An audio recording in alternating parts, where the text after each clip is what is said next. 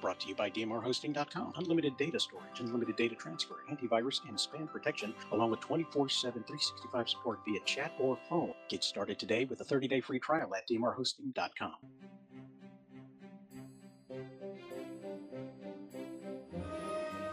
I just have some news to share. This Christmas deal. Dad, looking good. Lean on them. Okay. Was almost.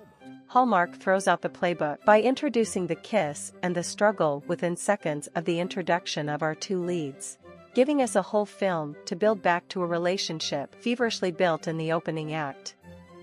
Aaron is there to buy the property once owned by Erica's family, and instead of hiding the fact, he does what he can to ensure the property goes to the right place and does his best to win over Erica. The relationship between our leads is just the MacGuffin. However, the real story is how Erica must heal herself before she can build something new with her family and Aaron. It's a great twist to a story that could have been a paint-by-numbers affair from Hallmark and worth watching with a sister or special loved one. A Maple Valley Christmas premieres Saturday, November 5th, 9 p.m., 8 Central Standard Time.